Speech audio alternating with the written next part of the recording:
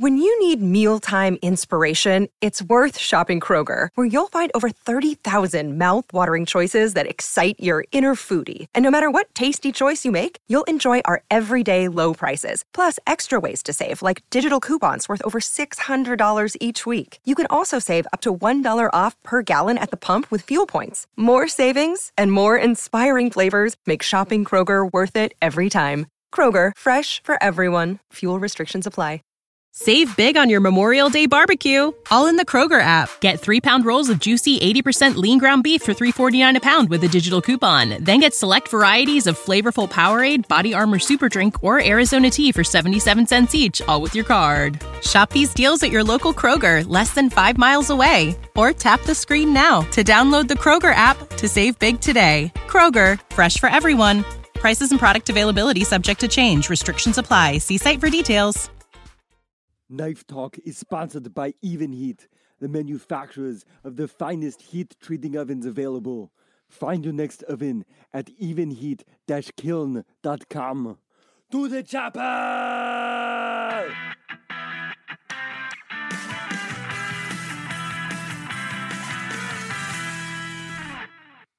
Welcome to Knife Talk. How are you? This is a podcast for knife makers, knife enthusiasts, DIYers, all is. My name is Jeff Fader from Fader Knives.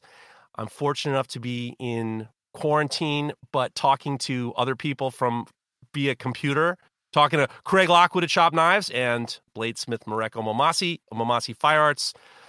It's been quite a week. How's everybody? Still alive. Still alive. That's just it. About. That's what you got to do. It's Mareko, been a long week. How are you, Mike? I'm sorry for interrupting you. How are you? I'm doing good.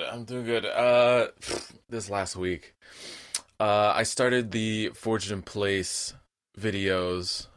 Took a bunch of video, but man, yeah, Craig definitely knows. Putting out content is time consuming, especially for YouTube. So I think I'm going to start mixing it up a little bit because, I've been talking about doing this for a while. And so I think I'm going to have some stuff on Instagram and then more in-depth stuff on YouTube, just because seems what makes sense is shorter form stuff on Instagram and longer form over on YouTube. But other than that, it's going well. Everybody's staying healthy. Everybody's staying, in our family and extended family is doing well. I'm trying to think what else has been going on. That's basically it. Just been home. Mm-hmm. Just been doing the family thing a lot more, and everyone's going crazy. Everyone's getting tired and crazy. Not too bad, except for I was talking about my son and sleep regression, and I guess he is he's phasing out naps is what he's doing kind of right now. Sweet, which is really a lot of fun. Because it's actually not a lot of fun. And he's just trying to phase them out, and it's a whole new learning curve for us, trying to figure out how to preoccupy his time and still give him quiet time in the middle of the day where his nap used to be, so we can still kind of try to get some shit done during the day. But yeah, it's been a slight battle because he's also super exhausted all the time now, and it's just, especially towards the end of the day, cranky time. Cranky battle time, and it's like, dude, you just need to shut your eyes, stop moving, and pass the fuck out. Yeah, do it. So. Craig, how are you? I'm okay. I can't complain. It's just been a terribly long week. We are 6 weeks in now of basically being in the house non-stop. Yeah. I can't complain. People have it far worse, but yeah, it's draining on me now. Regards to work, not really got any output this week. Regards to knives, but what I have done is completely disassembled really the workshop and trying to put everything back together in a more logical way. It's quite a small space I've got here, so I'd say it's probably, you guys think in feet, so probably about 20 by 15 feet. It's pretty small. But what that's not so bad. Well, what I've managed to do within that space is have my main sort of workshop area. I've now got like a separate grinding room, all within this 20 by 15 grinding room, and this separate studio here for the podcast and for making music and so on. So everything needs to have a space, and before this week, everything was just all over the place. Stuff would be getting dirty that shouldn't be getting dirty and so on. So I've sorted everything. So now I've got a sort of dedicated sort of electronics area as well, which is kept clean, and I'll use that for glue ups as well. And a sanding area, which is closer to the grinding room, so easy to sweep up and so on. So yeah, just getting everything in order really, and just making it a nicer place to spend time, ready for when I can get supplies in and start making knives again. Really, it's a really weird one, but yeah. Kudos for you for being in that French article. That was a good picture of you. Oh, gee, yeah, I didn't know that was happening. That was a case of, can I just take a quick picture? Like, yeah, sure, go for it. And yeah, you sucked it in. You sucked it in when he said cheese. Yeah, I can Yeah. tell you. You sucked it in good. But I didn't know it was going to be sort of in the newspapers and so on. So I was just on Facebook one day, and it was a picture of me. I was like, "What the hell?" And it was the local sort of news agency, and they put that out all over France. Then it was quite a big thing. So I had a few calls about that and so on. So yeah, it was quite interesting because I don't speak very good French. So yeah, it was. Well, fun. that was pretty cool. It was super cool. And, it's the sucky part is I'd imagine is because, last episode you said that, there's no more mail. So you're probably exhausted from supplies. I mean, you can't really get more supplies in to make more masks. If this is the first time you're listening, Craig was making, with his 3D printer, he was making face shields, and he was donating it to the local first responders or first frontline workers, right? Yeah. I did actually run out of filament, which is the plastic that you use to 3D print with, on sort of Wednesday, Thursday. But I have got some coming tomorrow. There you go. So yeah, somebody has privately sent it via sort of a private courier. So that's coming my way because I mean here, even Amazon now are not delivering. It's crazy. But I've got some coming tomorrow, which is good.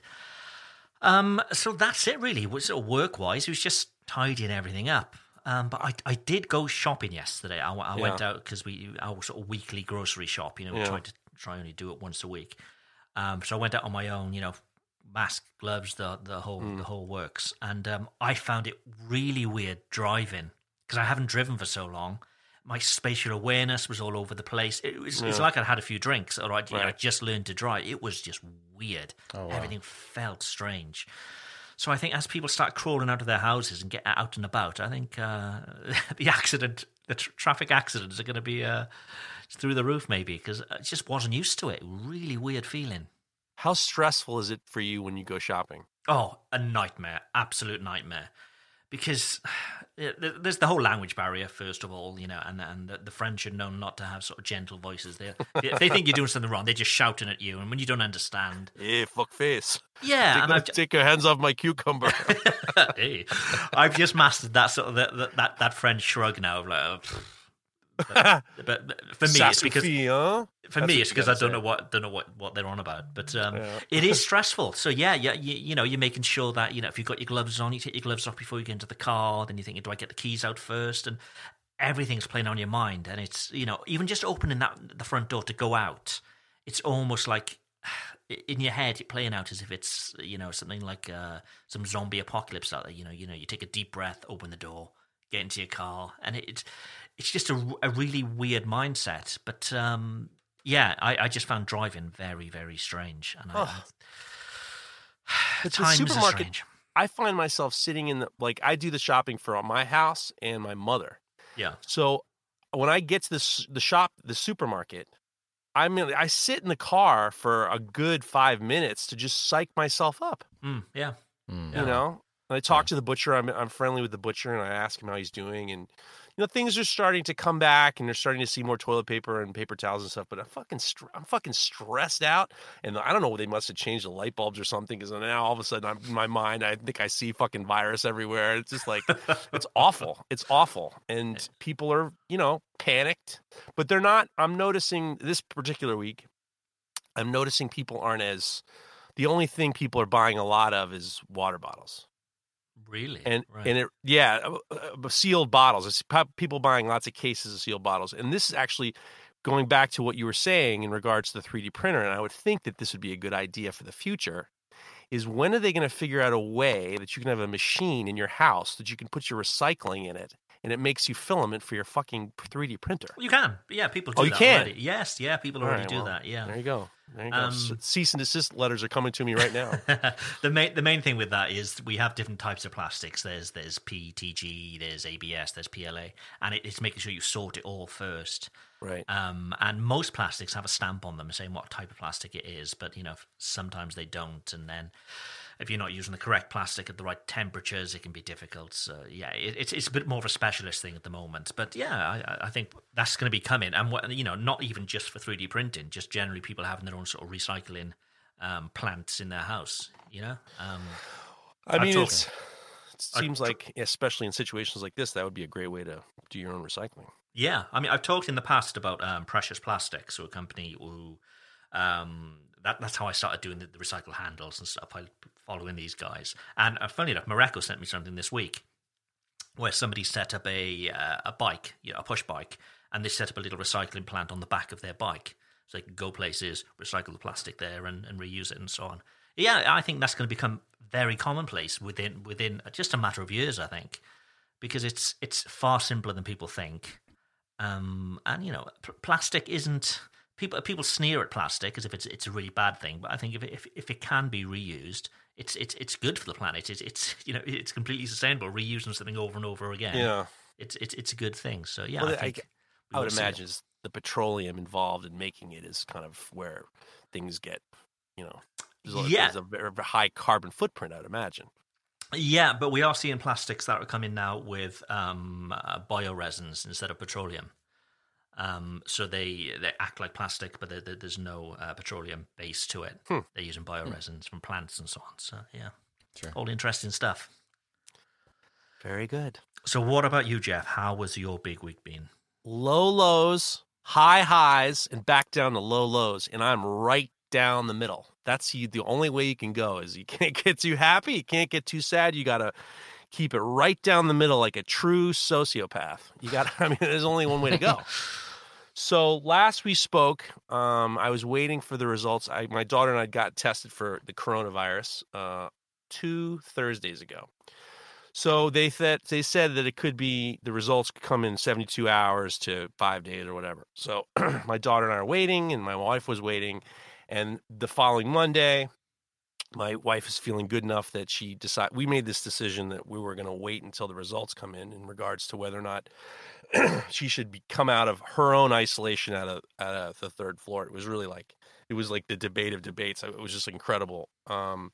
So she would wake up, take a shower, I'd clean the bathroom, and then she'd run out the front door with a mask on, go to work with a mask on all day, come back. She's starting to get those marks on her face from wearing masks all day. She feels pretty good because you don't know if she's still shedding or not. So, and then she comes home right into the shower. I disinfect the whole bathroom. She goes back to the third floor.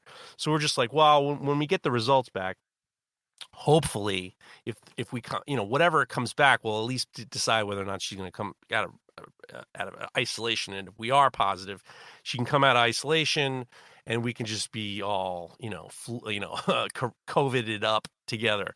Yeah. So Monday passes, Tuesday passes, Wednesday passes, and then we're just like 6 days. Going to take 6 days. We're calling every day, and we talk to somebody that the results are still pending. And I asked somebody, I said, is it strange that it should take this long? And they said, well, most of our labs, because every different hospital is using different labs. The labs are being taken over by the state. And it's just because of the onslaught of testing, it just bogs everybody down. They're running tests, 24/7. So then Thursday, I finally get a few calls from the Department of Health, and I'm ready. I'm getting the phone rings. I pick up the phone. This is the Westchester Department of Health, and I'm thinking, okay, great. I'm gonna get my results from me and my daughter. So the woman says, can I ask you a few questions for our, of course. What's your ethnicity? I said, I'm white.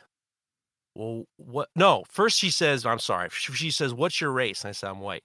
And she said, what's your ethnicity? I said, I'm white. I'm from New York City. I'm white from Europe and New York City.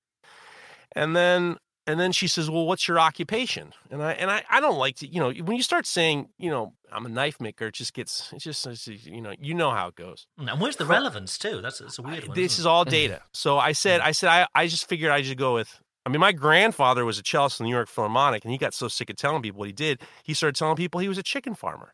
And because no one would want to talk to him. Yeah. So I said, I have a small business. And she goes, oh yeah, what's a small business? And I said, and I just looked down the ground. I'm a knife maker. And I swear to God, I swear on the life of my children, this is what she said. Oh, have you been on that television show? And before she had a chance to say Forged in Fire, I said, madam, may I please have my results to the test? I'm waiting 7 days. I'm not talking about Forged in Fire. I swear to you, I couldn't believe it. Do you want to hear the results? Well, first of all, let's take a step back. Go ahead. What did you want result-wise? Because it's a bit of a strange one, isn't it? Well, your wife had it, and it was... Well, here's the thing. If we have it, then Hillary can come out of isolation. Yeah. If we don't have it, she was going to stay in isolation for a while. It didn't really both times it didn't really it's just the whole thing's super stressful. So it's like, I guess part of us kind of hope we had it just because, 3 weeks of her being on the third floor and serving her and doing and Lila and I are doing a shitty job cleaning the house, I might add. It was like, we just wanted the whole thing to be over and we wanted a little bit of closure. And then, so the result, it didn't really matter. We just wanted something to know. And then the person in her office said, one of the epidemiologists said that if we're not positive and she's still positive after 3 weeks, she can come out of isolation. Right. But the guidelines for the CDC are very not clear. So, but we were being probably more than careful. I think a lot of people were getting sick and then they were going to work after a week. But are we shedding? Are we not shedding? We have no idea. So it was just a very, this is part of the whole debate. So what do you guys think? What do you guys want to take bets on what the answer is? I hadn't told anybody. By the way, Mareko, Craig snuck into my DMs and said, well, what were the results? I said, I'm not going to tell you. I'm going to tell you on the podcast. He goes, you're not going to tell me? You're not going to tell me? I'm like, of course I'm not going to tell you. We got to do some good radio. We got to stretch this shit out. So what do you guys think? I think that the chlamydia and the herpes were messing with the results, so you've had to get a retest, I think. Certainly didn't expect that to happen, but, I thought that was in confidence, Craig. Fine. I think you're riddled. I think you've got to be a non-system. Riddled? Riddled seems a little strong, too. But you're not showing symptoms, which is a good thing, so it's positive news. That's what I think. What do you think, Mareko? I'm going to agree. That riddled. Seems too riddled, guys. Riddled, fucking riddled. It just no faith in my cleaning abilities. None. Everything with the whole not gestation period, but however long it takes before you actually start showing symptoms, it only makes sense that with the the interaction that and the time you have with your wife before she pretty hard, but you never know. Yeah.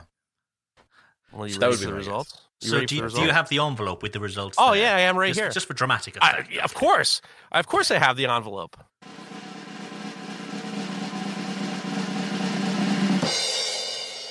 And just to say, this is a hard question to answer, but the answer is my daughter and I are 100% riddled with fucking COVID-19. Yeah. We shouldn't laugh. We shouldn't laugh. You should fucking laugh. Of course you should laugh. We are fucking riddled. Like Swiss cheese. We got COVID-19 all up in this piece. As of go ahead. I was just going to say, so how was, I'm sure you guys must have hugged it out by now. How was that? Well, here's the thing. So we tested positive. All right. So 2 Thursdays ago.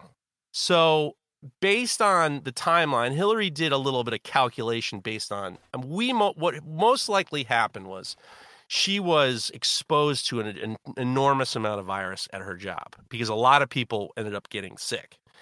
So she probably was shedding virus before she had symptoms. And when she had symptoms, which was on a Thursday, obviously she's all over the house. So, for Yeah. Wednesday, if she had it on, she started showing symptoms on Wednesday, tiny, tiny symptoms that she didn't even realize that, we probably were, Hillary thinks that we're on our third week of having it. So she had a very giant, I mean, this is based on, 4 months of data. This thing is on the planet for 4 months. So there's not a lot of data, but it seems as though she was exposed to an enormous amount, and then she kind of shed off a few of her flakes onto us. So in regards to, yes, the answer was yes. She came downstairs. She wasn't exhibiting any symptoms anyway. She wasn't coughing. She didn't have headaches. She hadn't had a fever in a week. She hadn't had a fever in 2 weeks, but we were just playing it safe. So yeah, of course, we hugged it out. She lost a lot of weight. She's much smaller, which was very startling. And it was great to have her downstairs. And we all, life is starting to kind of come back in our house, which is great. In regards to my daughter and I, we had very, very slight symptoms a couple of weeks ago. And I even mentioned on the podcast, we lost our sense of taste. Yeah. That would be probably the only reason why I would have thought that I had it, because Lila she had fatigue one day where she took naps all day. She slept all day. We're like, it's a lot of stress. Maybe she did whatever. And then I had some chills for like about 2 hours, which I thought because I'd been sitting in a chair too long. But the sense of taste, and honestly, the only reason why I honestly thought is two things. I cooked one dinner. I did some chicken teriyaki, and I thought I over-seasoned the shit out of it. I thought, oh my God, what the fuck did I do? But when you lose your sense of taste, you only taste the salty and the bitter and the sweet. So like you lose all the complexity. So it tasted super, super salty. My daughter thought it was super, super salty, and Hillary's like, didn't taste just the same. But really what clinched it was I was drinking a bottle of whiskey. I was drinking a glass of whiskey, and all I could taste was the alcohol. There was zero I couldn't have told you if it was scotch. I couldn't have told you it was bourbon. I couldn't have told you anything. All I could taste was the alcohol, and I was just like, okay, now we have, so yeah. So we're basically isolating from our the rest of like everybody else, and we feel good. Lila feels good. I feel good. We just walk the dogs with our masks on and stay the fuck away from everybody, and so far so good. And my mom, who's doing great, she got very upset. She's like, my granddaughter, my son and my daughter-in-law have COVID-19. I'm like, Mom, I'm telling you, we're gonna be okay. Any major symptoms that would send us to the hospital are gone, are past. I mean, we just got a little small dose of it like most people. And she said, I have news I have to tell you, but just don't get mad, don't get upset. And I said, what is it, Mom? And she says, I had a cough yesterday. I said, a one cough? She's like, yeah, I had one cough yesterday. I'm like, all right, I think you're okay. I don't think one cough sends you to the hospital. But in regards to that, I was super pumped because we all got together, and that was great. But the cool thing is I've been in cahoots with my buddy Sonny Cover, who owns the Peekskill Coffee House in Peekskill. And we've been talking about trying to figure out ways. They had to close their restaurant, their coffee house down, but they were still selling coffee beans that they were having roasted online. And I said, I got a great idea. Why don't you make a label with my logo, and we'll brand it with Fader Knives, and then we'll figure out whatever you want, any kind of donation or any kind of program you want to do, and we'll just donate the money to that. So she found in Westchester Magazine was doing an event where a program where they were collecting money to pay local restaurants to make food for frontline workers. So it was great.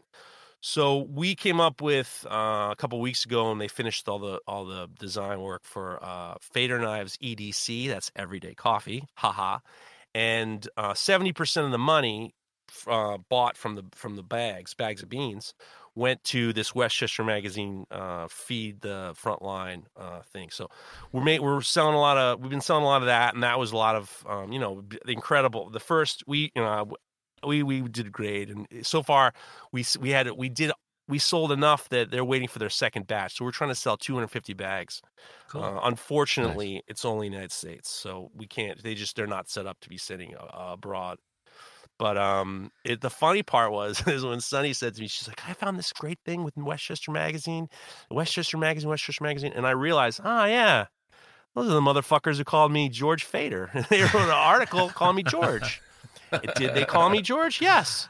Did I refer to them as a magazine fit for the waiting rooms in White Plains dental office? Of course. But, in these troubled times, our enemies become our friends. And it's been a really great event. And, so, yeah, George Fader's back again with those motherfuckers. I figured that me calling them a magazine fit for the waiting room of a White Plains dentist office would probably not, that was the end of them. But now we're all back together. Cool. And how is the coffee? Yeah. Pardon me? How is the coffee? I don't know. I haven't had it yet. We try to hustle. I love the coffee at the coffee house, but we had to hustle this motherfucker down, and we didn't have time for me to sit down and with my pinky out, sipping cups and just deciding the roast. I said to Sonny, it's got a rough grind, just like the namesake. Rough grind. I said to Sonny, this is your department. I'm not. Trust me. I grew up drinking bodega coffee with coffee regular, sugar and milk. Whatever you think is going to be good, let's just move it. So I ordered my own. And just to let people know, I told them I don't want a penny. I just want bragging rights, and I'm getting them, which is great. So that's that. And then, high highs. And then, the low lows are unfortunately my brother-in-law. Last episode, I was talking about, I'm laughing because in my family, we all have gallows humor. Last episode, I talked about how I lit up my sister. Remember that? I lit her up. Yes, yeah. Unfortunately, her husband passed away a couple nights ago. So we're very sorry. And he was a good dude. He was a very good dude. And this is the only part that's interesting to me is in regards to the COVID-19, and I'll keep it short, is he had kidney disease. The whole family had kidney disease. So when I met him growing up, I met him when I was 9 or 10, he was the first guy I ever saw who was like new wave. He was Brooklyn new wave. Like he had the haircut. He looked like out of he was a new wave guy. I didn't know anything about 80s and stuff like that. Yeah. And he always been in the hospital. He had kidney transplants. He was on the brink of death for a long, long time. And actually a couple episodes, probably about a month or so ago, I talked about how I was in the hospital visiting a family member. I was visiting him. My sister said, I'd like you to come in. We don't know if how he's gonna do. So I've always gone when he's been really in the hospital. I come visit him, and he was discharged right before this coronavirus hit New York, and they got him home. He had when I saw him in the hospital, he was just tons of tubes, just the shell of a man. It was like he had grown past his kidney transplant, and now is back to dialysis, which is such a drag. And he just, he was really he was in extra innings. And my sister just was an incredible advocate for him. But the part that's interesting is, and it wasn't a huge surprise. I talked to my sister 3 days ago, and we also talked. She said that we think that this is, this is about it for him. And he fought hard, and he was a good dude. And the problem is if it wasn't for the quarantine, he would have had the nurses that he normally gets.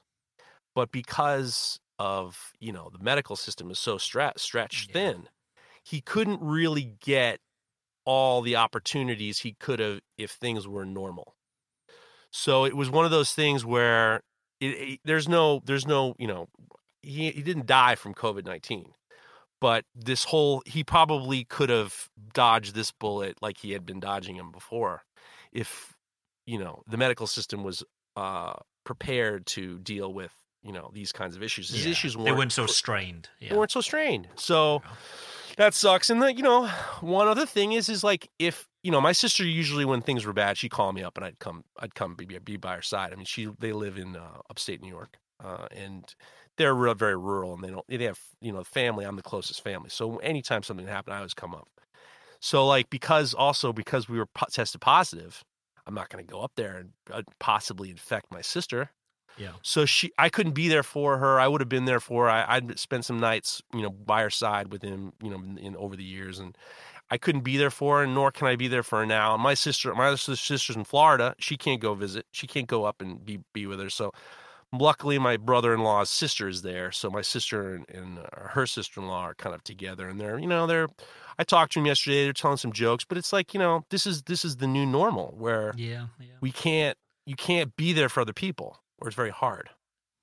So that's what's going on. I say high highs and low lows, and back to high highs, or back to low lows. Jeez, only good news next week, Jeff. Listen, trust me. If I got it, I'm gonna give it to you. News. But here's the thing. Here's the thing. Everyone's been so kind to me in regards to my wife. In regards to my brother-in-law, I have nothing but you got to move forward, and I'm very optimistic about things. And things are going to get bad, and I'm going to get more crazy calls from my mom. It's like, I think I have a cough, and I'm out of vanilla ice cream, but we'll take care of it. I thought that's what you were going to say. She was. She did. She did. She gives me her. And I need more vanilla ice cream. She gives me her list. She gives me her shitty grocery list, and I fill it. And she gonna die from if she dies, it's not gonna be from COVID-19. It's gonna be from like cholesterol and diabetes, because she consumes more ice. I had to have a conversation with her about her ice cream consumption. I'm like, Mom, how much ice cream do you eat? She goes, well, I like it twice a day. I'm like, maybe you should cut down to once a day. But I brave the horrors of COVID-19 to get my mom ice cream, and when I get her groceries, I change out my gloves and I wipe everything down, and we're so far so good. You're a good man, Jeffrey. I'm passable. I'm passable. I mean, you're the George Clooney of the knife world. Now you've got your own coffee range. Yeah, the George Clooney. There you go. We'll see how it is. I believe in Sunny. I bought some for myself, and I'm going to send some to my sisters, and they did a nice job. It's good. I'm happy. I can't believe they didn't put Rough Grinds written on the package. Well, somewhere. they had some name for me, and I was just like, wait a second, what are you talking? We gotta get a good name. I said, well, she wanted to know all these like knife terminologies that we could kind of mash into, And I was like, we're not going to call it forged coffee, none of that nonsense. We're going to call it something. We're going to be clever. Let's be clever. And all I could think of was EDC. And I think that there is an EDC coffee out there, but this is going to be a limited thing. I ain't worried about cease and desist orders. Yeah. So they did a nice job, and her daughter did the label, and the label looks good. Yeah, they did a nice job. So, and I'm her manager sends me messages saying, I'm kind of running out of shipping labels, and that's your problem. I want to make you work, because that's the great part is the money that they're sold is, some of it goes to paying the employees to work. I mean, we've already moved 100, and then we're getting another batch of 100. So we're going to move all of it, and then everybody wins. Cool. Yeah. All good. Well, let's hope we got some good news in the news section.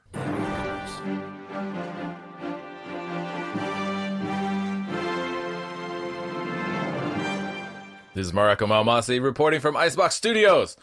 So this is the news. This is what's going on. There's a lot of craziness happening. Blade Show normally is at the beginning of June, but they just moved their dates to August 7th through 9th. So make your plans accordingly. If you still plan on attending, holding tables, you can get more information at bladeshow.com.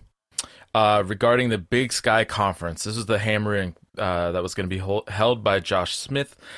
He had to make the tough call and ultimately decided to cancel the Hammerin', considering everything and the uncertainty in these unprecedented times. So he's really bummed, and I feel bad for him because he was really excited. It's been 12 years. He used to hold a regular Hammerin'. It's been 12 years. He's been really excited about getting this up and going. He's even he's torn apart his shop to rebuild it to accommodate the Hammerin'. And now he's calling it off, but he's making plans. He's already starting to make plans for next year, and just kind of shifting everything a year forward, so that next year is bigger and better. Jeff, you were just talking about your coffee. Tell people where they can get it, how much it costs. Nice. You said it's just in U.S., right? That was a good segue right there, boy. That was a professional segue right there. So if you go to peakskillcoffee.com, they have a section, an online section. And in the online section, you go down to Peak Skill Coffee. You get the EDC. That's Fader Knives EDC Everyday Coffee. And they knocked the price down. All the other ones are $20, around $20. Mine's $15. I had the best deal in the whole joint. They got good coffee, and then it's unfortunately it's only in the U.S. because we're just not. They weren't meant to be sending shit abroad. So Sure. If you go pick yourself up some Fader Knives EDC blend, and I'll give you the notes because they told me the coffee notes. I'm like, tell me what I'm supposed to know, and they said it's a blend of Pacific Island, South, and Central American coffee, and it's the process is natural and washed, whatever the fuck that means. I don't know what to tell you. You're talking to the wrong guy. The body is very strong. It's got a heavy body, just like me. It's got a walnut aroma, which is fine, I guess. I'm not really the guy to be doing it, but it tastes of malt. So go get yourselves some Fader Knives heavy body EDC. If I knew it was gonna be heavy body, I would have had them call it EDC heavy body. So heavy body and a bitter finish. That's right, baby. That's right. Get some Fader Knives heavy body for your heavy body. Love it. Nice. And lastly, there's this new. So this is kind of like knife adjacent news. A friend sent me this Indiegogo, which is a crowdfunding platform campaign that's going on right now for these new respirators. They're kind of like our normal like face mask respirators, but they're positive pressure. They've been designed to have these little tiny fans on the inside, so they're pushing in more air basically than you can breathe. So there's a positive pressure. So around the seal, and out the out valve, extra pressure is coming out, air is coming out, so that nothing's necessarily getting in. They use HEPA filters. The campaign's going on right now. I guess the filters last about 150 hours, which is pretty cool. They are pretty expensive, but they look like they're pretty well designed, and they should last for a long time. And you don't look like a goober if you happen to wear it. I mean, you probably still look like a goober. Let's be honest. You're walking around with a giant respirator on your face. You're still going to look like a goober. It's fine. But it's kind of slit. It's a little slicker looking, nice looking setup. I don't know how they would work in the dusty environment of a shop, but I imagine the filters would actually protect everything because that covers the electronics too. So, could work. But they're pretty cool. How do you with them? Yeah, so it's called Atmo Blue, ATMOBLUE. It's on Instagram. They have it in their profile. They have a link to their Indiegogo crowdfunding campaign going on right now. I don't know how much longer they have on it, but it's pretty sweet. It's a cool looking design. Yeah, I'm just looking now. Actually, they do look pretty cool. So what's the positive pressure? It helps filter the air.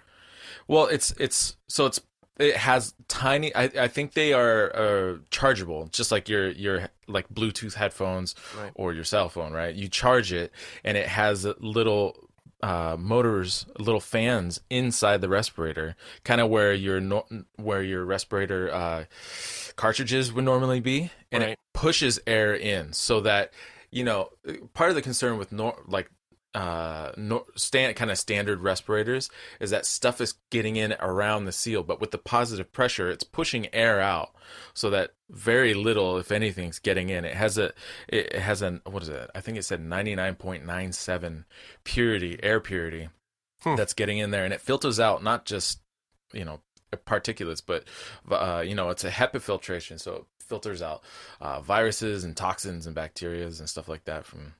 I don't know about bacteria, but whatever. Nasty shit floating in the air. Yeah, just looking now, the filters are replaceable, and they come in a lovely fetching pink as well, a skin color, which is you're still going to see them obviously, but they look pretty cool. Is that my skin color? Yeah. There's a couple of shades. $119 for one, or they do a couples pack for $198. Couples pack. Atmo Blue. Belated Valentine's. There you go. Hey, girl. Any more news? Is that the news? Yeah. Well, I got a funny little. This is. I want to give a shout out to. This is crossover viral news. So I want to give a little clap right now to our friend Dies in Every Film, Onar Kaglar. He did he's a good dude, man. He got this great kid. He got this funny kid. His son's name is Rico. Rico is a great kid. It's a very sweet family, and they're they live in, I think, York. York. Okay, They live in, there's York and Yorkshire, different places. I think they live in Yorkshire. I don't know. Okay. I'm not on the north of England. He does YouTube videos. He's a knife maker, and I guess he woke up with a hair up his ass about how mad he was listening to all these famous people bitching about being quarantined, and he did this Facebook video, and he just start yelling at him. He's using some very colorful language. He's using colorful language that I, as an American, it sounds weird when I say it, but he got shared up like on one morning. I was like, oh, this is funny. It's fun. It was funny, and he went crazy and berserk, and he went like a rant, and he got blown up. I mean, like within a couple hours, it was like 200,000 views. It was like shared like thousands and thousands of times. And he's a good guy. He's a funny guy, and it made me realize I was trying to see some of the things that you British guys or English guys. I don't know what I'm supposed to say. Craig, am I supposed to say you're English or British? Well, he's English, but I'm British. I'm not English. All right. Well, there's a lot of vernacular that you guys say. When us Americans say it, it sounds weird, and I can't say it without sounding bizarre.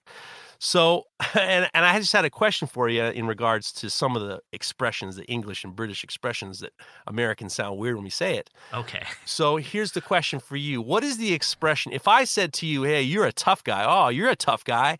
What would the English or British version of that slang? Hey, you're a tough guy. What would that be? Do you know what I'm saying? Yeah. Tough guy. You're a tough guy. I'd say tough guy. I don't know. Hard as nails. That's the expression. They say, "Oh, you're hard." Yeah, hard. Yeah. Yeah. Oh, you're hard. I heard him say it once in a while. Oh, you're hard.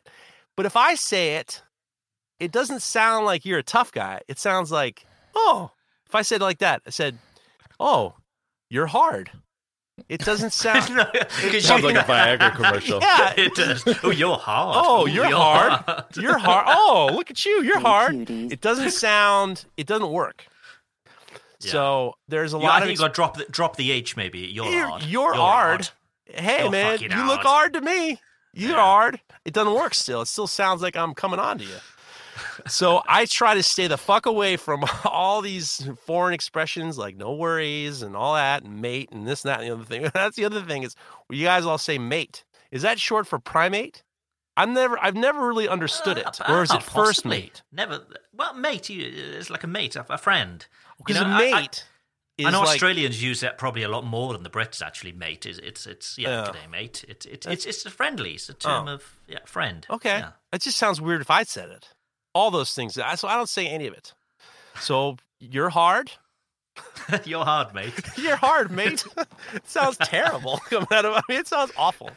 You're hard, say mate. It with a pirate voice. Yeah, it does sound a bit piratey. Yeah. You're hard, mate. You're hard, matey. Yeah, I'm not doing that. I'm gonna stick to New York. Why do pirates talk like they do? Why? No, I've got that wrong. You fucked up the joke already? I'm so happy. That makes me so happy. Go ahead, give it a go. Round 2. Come on, give it another shot. Why are pirates called pirates? Why?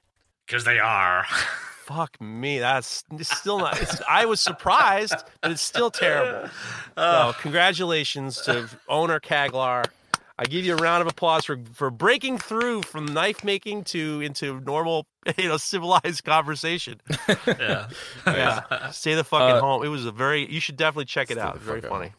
Yeah, really quick, talking about YouTube. I mentioned earlier putting together YouTube videos. I did get the first installment of my first series of the Forged in Place up on YouTube, so that's available. You can go find that on Malmasi Fire Arts YouTube channel. If anybody's interested, it's up there now. Very cool. We're going to have to check that out. Look forward to it. Right. This is the bit where we ask, people send in questions and we try our best to answer them. And we're not always correct, but we'll try our best. But if you've got a question for us, contact us via DM at Knife Talk on Instagram. It's that easy. That dude sounds hard. He is. Double hard. Double hard bastard. You fucking hard. Yeah, you hard.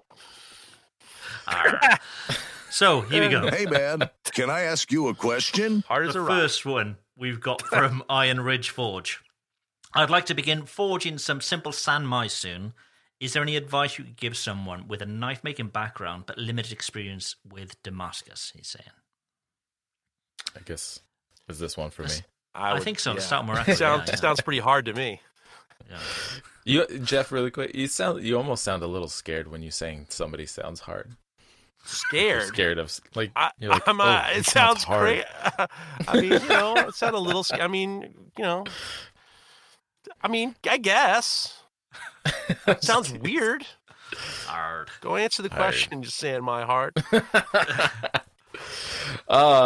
Forging Simple Sanmai. Actually, so if you go check out Neil Kamimura's Instagram, he did a super simple Sanmai. He literally took, I think it was like maybe 1.5 inch by 1/8 inch angle iron and folded that in half like a taco, put a piece of 1084 in it, some flux, heated it up, smashed it. He did it all by hand, and he got it to stick really. Not only did he get it to stick really well, but the blade ended up looking awesome. But I mean, it can be as simple as that. You just gotta make sure you're working at good welding temperatures, giving it good soak times, kind of massaging it. You don't want to go too hard on it right out the gate. You kind of want to take it easy at first. You got to ease into it. Yeah, girl. Hey, girl. He's hard. Sweet talk. That was an awesome video. P.S. I was like, that was a really, really cool way to introduce Sanmai into people's ability to. I'm sure a lot of people said I can do that. That was really cool. Sure. Yeah. Do you guys have anything to add? That's all. I mean, that would be my suggestion. Just keep it simple. I think people try to get too crazy with that. All right. Well, this next one is from McGrillis Designs. He says, I'm 18 and I'll be moving out to Montana for college. How do I find somewhere I can work and practice my craft? You, sir, are fucked. Young man, it's going to be hard. Maybe somebody listening. Maybe there's people listening from Montana and they have a bit of shop space. They could maybe let them use and maybe watch what they do. Maybe I don't know. It's difficult in New York, and I'm telling you, I can count all the knife makers in the around New York City area. I can count all the knife makers on 1.5 hands. Like I know all the people making knives in this area, and it's hard to. It's hard to hire someone especially now, when things are so weird. I can't imagine what it's like in Montana. I mean, obviously we know Will Stelter in Place. He's stuck in his garage, and Josh Smith and Alec and stuff like that. But I mean, you're gonna have to I think the key is with this, when you're a maker, you got to be creative. You gotta be creative. Yeah, there are a lot of. Oh, sorry. No, be creative. Be hard. Yeah, there are a lot of great makers in Montana. But yeah, right now it's kind of a hard time to try to jump into somebody else's shop or try to sign up for classes. I would, for the time being, take in as much information as you can from talking to solid resources online or watching reliable videos and stuff like that. But you probably could find somebody. It's just you got to feel it out, and it also comes down to how comfortable they are having somebody at their shop more than anything. A little side note, I got a message from someone. I got a message from someone who said we should do what the guys from the Knife Talk Down Under do. That's Knife Talk. They did some drinking podcast where they got bombed, and they said we should do a drinking podcast. And I said, well, I don't do that because that's their bit. That's their bit. But the other thing is we've said hard so many times. The drinking game should be, if we say hard, you take a shot, and we're gonna put you in the ground because we're gonna say hard all day long. Hard. Yeah, you hard. Not the moment. At the moment, all right, baby. Yeah, girl. All right, the next one comes from our buddy Jesse Killian at Marlboro Handcraft. Good dude right there.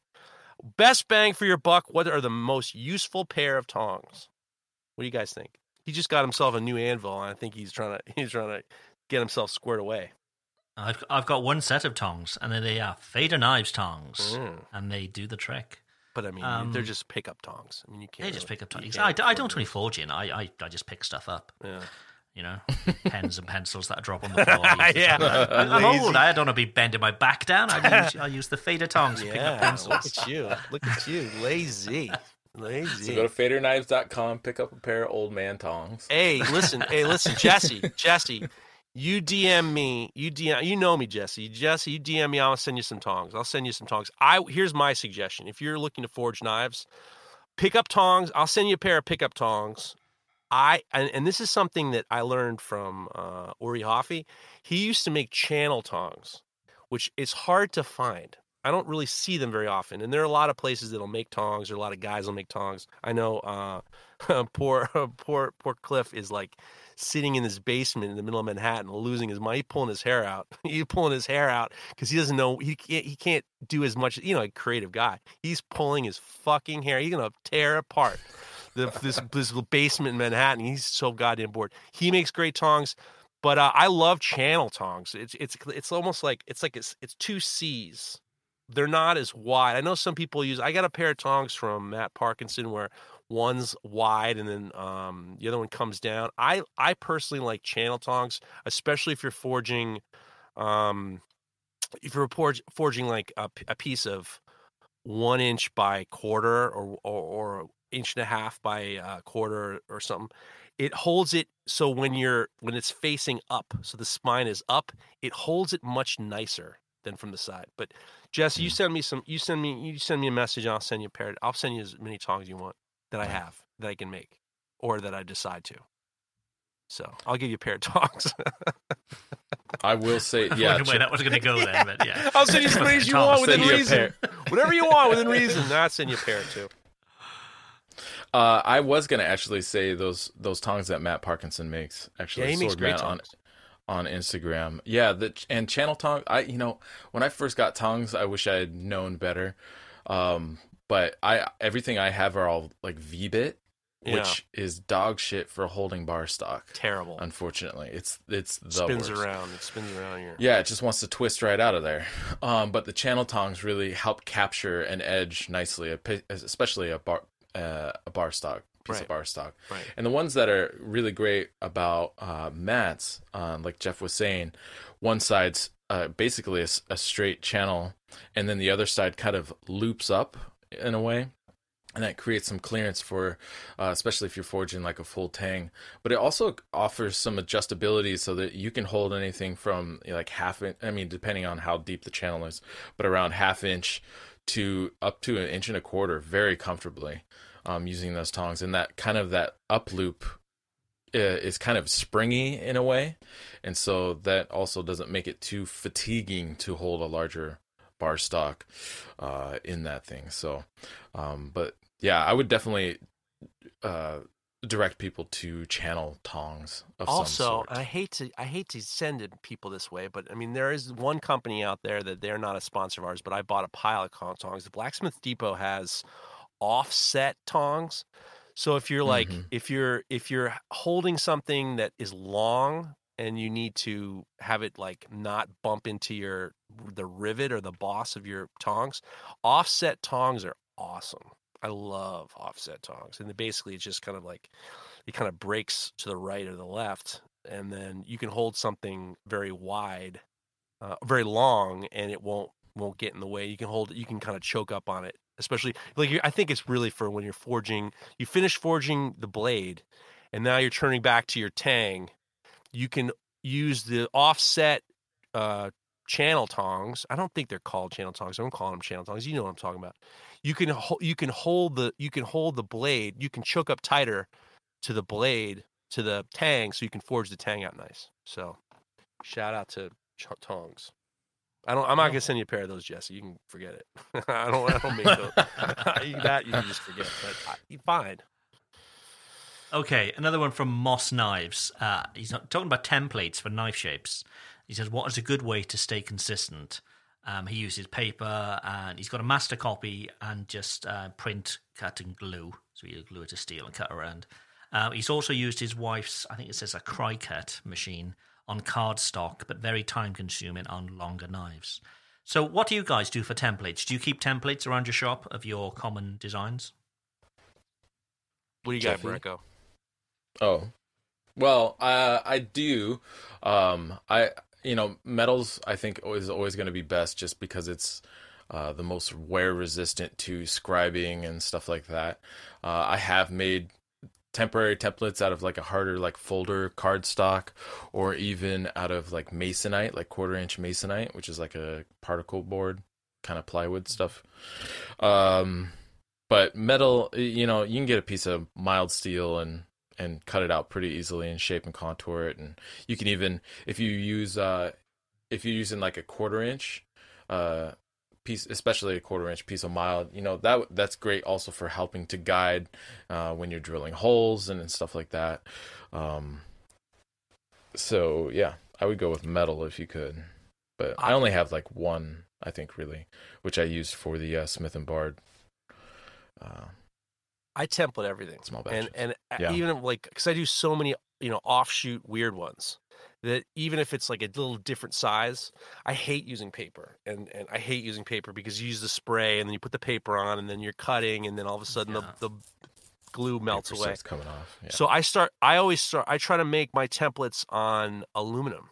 And I found that the easiest way to get aluminum is if you buy, and it's crazy, it just makes no sense to me, but it's cheaper to buy like an aluminum straight edge, like a 4-foot aluminum straight edge, than it that's like 1/8 by 2 inches. It's cheaper to buy that than just the straight aluminum, the same size. So I started buying cheap aluminum yardsticks, or they were the size, straight edges, and then I use those, and that's made it much easier for me. I don't like using paper, card, or anything like that because I don't want to have to change it. But I also use very, very thin steel, like real thin steel that I can use a nibbler to cut.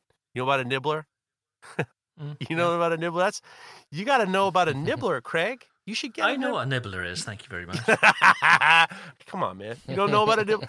Nibblers are like, it looks like a shear. I mean, it looks like a handheld drill, but it has like a pneumatic shear on the front, so you can cut a lot really, really quickly. So I actually use that to kind of cut away a lot of the material, so I don't, bind up if I'm using very thin sheet steel. Love the nibbler. Yeah. Where do you keep your sort of masters for that then? Do you have them digitally, or do you literally just have this shape that you just keep reusing the shape all of the time? I have a wall, and everything's nailed on it. So I have a huge pile I'm literally looking at it right now, and people always think, wow, you have a lot of knives to make. I'm like, no, those are all the templates. And then I always make variations, and then I hang them all together so I can there's certain, like my paring knife has so many different variations that I'm able to kind of like template even the slightest variation, and then I can replicate it. But I love using metal. Metal is the only way I hate the glue.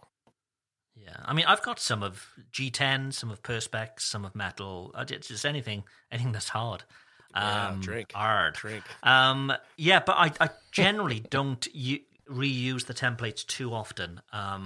Because over time I'll find I just want to change some things. So I've got a digital file of all the knives, and there's multiple versions of them. Then little iterations each time.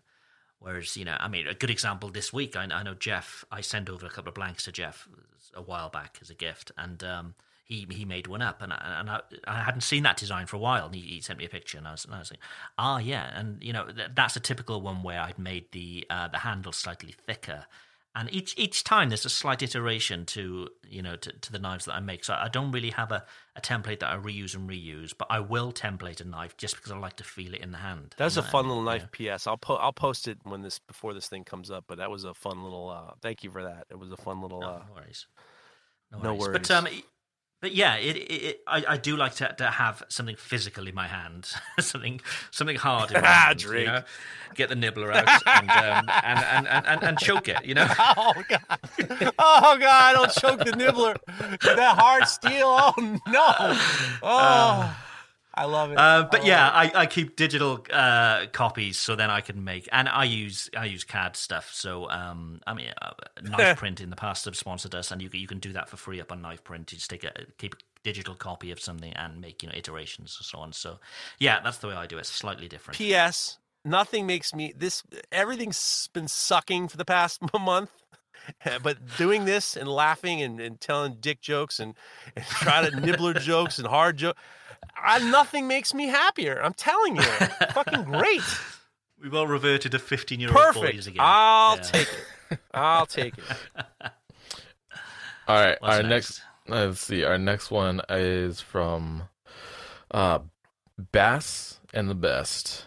It says, if you have only 3 grits of sandpaper to use to finish a knife, what would they be and what kind of knife would you be finishing? That's a good question. So, sandpaper for finishing. It's obviously going to be Rhino Wet. Sponsors of the show, in Indasa USA, they make Rhino Wet. And we're not just saying it because they're sponsors. They're sponsors because we use them. And you can get a discounted order of your Rhino Wet from Texas Farrier Supply. If you use the promo code KnifeTalk10, you'll be able to get your 10% off your Rhino Wet. But with regards to grits, the trick is really if you're using, I use slightly more than 3, but you don't want to sort of double up on the grit each time. So let's say you start with 200, you don't want to go above 400 for the next one. Do you know what I mean? You'd want to double the amount of grit each time. So what I generally do, I start with a 180. Then I go to a 220 and then a 360.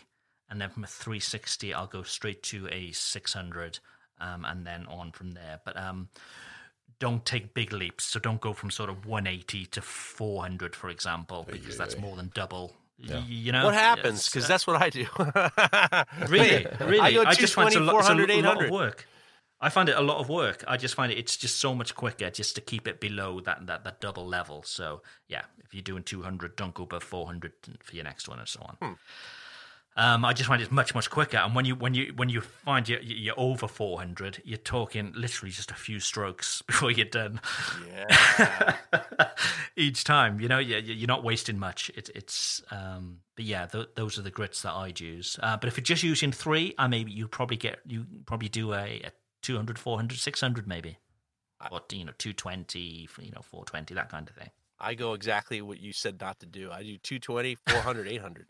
And it's because I start out off the disc grinder, so I'm just really kind of changing the scratch pattern. I'm not trying to do anything other than just change my scratch pattern. And I do the majority of the work with 220, and then the finishing passes with 220, 400, 800, and I'm pretty happy with my. But you know what? Now that I hear what you had to say, I'm gonna try to switch back and try to drop down a little bit to make it not, maybe the jump's not so as extreme. Yeah. You're within those boundaries. If you do 220 to 400, that's less than half. And if you do 400 to 800, it is I'm doubling up. It's fine. You're hard. It's just a rough guy. That's all. It's just a rough guy, Jeffrey. It sounds so hard. Drink. If I only had 3, I'm gonna actually go a different route. I'm gonna have the 220 and the 400, but then the next one I would do is 2000 because I do so much Damascus. I would need that 2000 for helping with finishing out that Damascus. So I would actually just 400 to 2000. Yep, I would do very nice satiny 400 grit finish, and then clean up and start etching that blade. And actually 400 is kind of a lot of people only take their Damascus to a 400 grit hand sanded finish before etching and finishing it. So it wouldn't be the worst look in the world. Yeah, for sure. There you go. Nice. Different steels. Yeah, I think as Jeff said, that those sort of more abrasive that's where the majority of the work is being done. As you start going up the grits, it just gets so much easier. And you're literally just doing a few passes. It's much, much easier. But I learned something from our friend Jeremy Spake, which he had learned from somebody, which is your foundational hand sanding should be a much higher grit than you think, because then you won't get such gougy satin finish. So I'm tempted to even start now, to start at using 320 to start off with, but I used 220 because that's just so fast. It's just so much faster. With your Rhino Wet Red Line from Adas USA, go to Texas Farrier Supply, 10% off when you say Knife Talk 10. Get yourself some Rhino Wet. God damn it. Okay, who's next? Sorry, I lost my place. Okay. This one comes from Diamond Metalworks. Hey, boys, I have a question/topic for you. What's your thought on straight razors? As I cut myself the other day with a shitty disposable, I thought I should just make a damn razor for myself. Have you ever made one? Are they worth the effort? Are they challenging to keep sharp? Thanks, guys. Never made one. Never shaved. Never made one. You never had to shave, right? Very rarely. If I just go out in the wind, that's enough for me. Oh, you put a little bit of milk on your face and let the cat lick it off? I understand. Oh, speaking of which, Tomer said, I know where this is going. Tomer said, send my regards to Mrs. Merkel. Send my regards to Mrs. Merkel. Would you like to explain what you did to yourself this week? Yes. So my hair needed a cut. And you're seeing all these terrible, terrible haircuts at the moment online. And I just thought, well, what's the worst that's going to happen? I'm stuck indoors for the next few weeks. And my grandfather always said to me, the difference between a good haircut and a bad haircut is only 2 weeks. Sorry, a bad haircut and a good haircut is only 2 weeks. I thought, well, what's the worst that's going to happen? So I let my wife cut my hair. Jesus Christ. So we took this picture just halfway through where you know that thing when you're at the barber's and they sit you down and they make you look like a right prick. they sort of comb your hair down at the front and you're sitting there and everybody's looking at you. You feel terrible. Well, we got to that point and she said, I've got to take a picture because you look, well, Angela Merkel is what we were talking about, who was the German prime minister or president. It's pretty much that cut. But without the good angle. It's like a really bad angle, angular Merkel. But that was halfway through. It brushed out okay. What did she use, the nibbler? Yeah, it could have been. Yeah, it was one of those disposable, rechargeable razor disposable. But, she didn't use a buzzer. She used a razor. Yeah. Sorry, yeah. A buzzer. Yeah, a rechargeable one. Yeah. Jeez. But It wasn't so bad. It's the first time she's ever cut hair. I'm not going anywhere for a few weeks. Who cares? It looks okay. My wife when she tries to do anything like that, she and my daughter both have this nervous laughter. So everything we once were moving. My wife and I were moving to an apartment. We were carrying the couch up the stairs, and she started laughing, and she dropped the couch on me, and she was crippled with laughter. So anytime there's something weird, she gets paralyzed with laughter. She once tried cutting my hair and she started laughing so hard. I thought, I'm not doing this anymore. So I won't let her go. I won't let her do it. I'm just going to let this shit grow out and I'm not fucking with that shit. I'm not going for that haircut. But my wife was being very careful, overly cautious, and she was taking little bits. And I was like, just get into it. I said, is this for you mowing the lawn? Start at the beginning, go right to the end. Just go for it. Start mowing the lawn. But thankfully, yeah, she did a decent job. Yeah, she did it. Well, you know how to comb your hair, that's for sure. Well, so where are we? Straight razors. Have ever made any? Are they challenging to keep sharp? He's saying. I've never made one. I would never use one. I used to watch my grandfather use one, and I thought this man is going to cut his throat. He's going to cut his own throat off. So I don't know. This scares the shit out of me. But I'm under the impression that there's at least one hollow side, right? One hollow grind on them, right? Yeah. They normally are when you see them. Both I'd imagine they're very hard. I think very hard and brittle. Drink. Yeah. Yeah, they're definitely super hard. I mean, they have to be super wear resistant because hair is actually very tough fibrous material for a fine edge to cut for long periods of time. From what I understand, there are Depends actually what kind of hair you're cutting. Depends what kind of hair you're cutting. Sure. Yeah, some hair is more coarse than others. The old bat's nest. Bat's nest. But there are like online forums and stuff for people who are really nerdy and get into that about how to sharpen and most of the straight razors I've ever seen have been hollow on both sides. But I gotta say, if you're having a hard time shaving with a disposable and you want to step up to a straight razor, yeah, you're gonna kill yourself. You can fucking slit your throat. You're gonna kill yourself, man. Yeah, because it's like, yeah. I would never attempt to shave with a fucking straight razor. I got too much neck. I got my St. John side of my family we all got too much neck. I'm gonna hit something. I'm gonna hit a jugular or something without even asking. Right in there. There we go. That being said, I would love to make a straight razor someday. It's gonna be a while though. I don't even use those disposable razors. I use a buzzer and just I just leave a little bit of. I don't go straight. Little texture. I leave a little texture. That's right. I leave a little texture. That's the Clooney in you. But if I were to grind, I'll tell you what. If I were to grind a straight razor, you know what I'd use? I would use a grinder from Broadbeck Ironworks. Let me tell you what. Jeff, you've had this grinder now for a few weeks. Yeah. Rather than just do a read, a few months. Okay, let's give this a proper. It's time for a mini product review. All right. I love my Broadbeck Ironworks 2x72 grinder. This is made by my buddies Vince and Ryan, and they're making beautiful grinders. And these are knife makers making grinders for knife makers, which makes you think that that's great, but they actually do things with this grinder that you hate about your other grinder. The platens are super, super long, which is great. You can do with a flip of a switch, you can do horizontal and vertical. They have a ton of different attachments that are very intuitive to the design of the arm. So you don't have to have 10 different arms. You can just have one arm, and then it's just all of them click into the regular arm.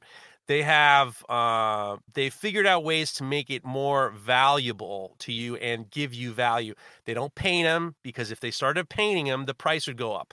And they figured out ways that it breaks down, and they put it into shipping flat rate shipping boxes.